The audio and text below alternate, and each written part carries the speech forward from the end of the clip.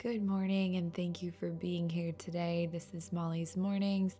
And if you are new to the podcast, I'm Molly Williams, and it's so nice to meet your beautiful face. Thank you for being here. I'm so grateful. Let's jump in. How are you feeling this morning? I want you to place your right hand on the collarbone with your fingertips wrapping around the throat area. You can place your left hand on top or on your stomach if that feels a little bit more comfortable. And I just want you to take a big inhale in and a long exhale out. Today we are talking about the throat chakra. So let's see if there's any blockages or tension in that area. It can show up in pain or tension in the jaw, a sore throat, even headaches. You can just breathe into this space and take a second to assess that area.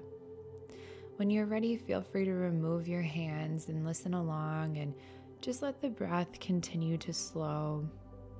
A sign of blockage in the throat chakra can also be a feeling of a lack of purpose in life and a difficulty in communicating your feelings. Sometimes when we need to say something but we don't know how, we can create blocks in this area, and that shows up as jaw tension or even thyroid issues depending on how long it's gone on.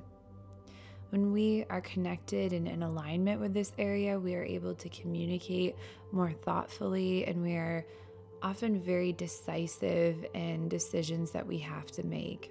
We're also able to express ourselves more clearly.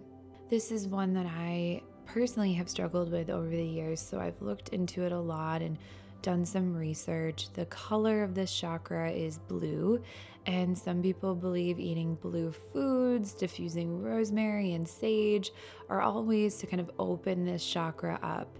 And the yoga poses associated with it are cobra pose and fish. For me, I think the throat chakra is all about expression and creativity. I notice when I'm not feeling heard or my creative work is limited in some way, I almost always have tension immediately show up in my jaw. So today I really want to focus on opening this chakra up through expression. If you love to dance, play some amazing music and just move. Just move your body. Movement is medicine. Go for it. If you enjoy writing, potentially start a new journal and write everything you're feeling in this moment in time. It's so important to really take the time to express right now with this uncertainty. Maybe you love painting or have always wanted to try it. See if you can order a startup set from somewhere local. Or if you're completely opposed to all of these options, maybe consider calling a friend and say that you just need to talk. That's completely okay too.